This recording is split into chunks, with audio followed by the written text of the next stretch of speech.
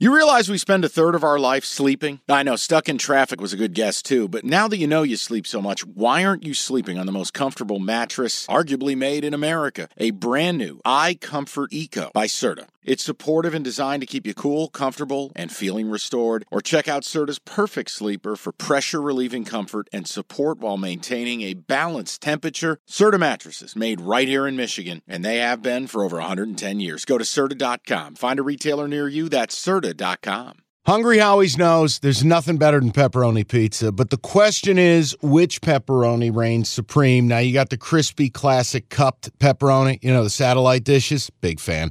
But why choose one when you get both? They got a pepperoni duo coming up. See, this is more up my alley right here. Pepperoni duo, you're getting the classic cup pepperoni, plus the original, plus 100% real cheese, unlike a lot of these other places around town. Get a large pepperoni duo, $9.99, only at Hungry Howie's. Now, you know me, I'm a trends better. I use my eye test, and then I use trends to either confirm or deny what I'm looking at. Here are the trends. Thursday home teams, 21-34 against the spread since 2020. 19-30 against the spread on Thursday night games. You have your Thursday Thanksgivings and so on. 19-30 against the spread. Don't love it. Home teams on Thursday night since 2020 are just 23-26 straight up. For comparison, 84-59 straight up on all other nights. So the home team is seemingly at a disadvantage with the short rest. Maybe who knows what the reason possibly could be. And you got the Commanders coming off a very physical game with the Eagles. 6 is a little rich.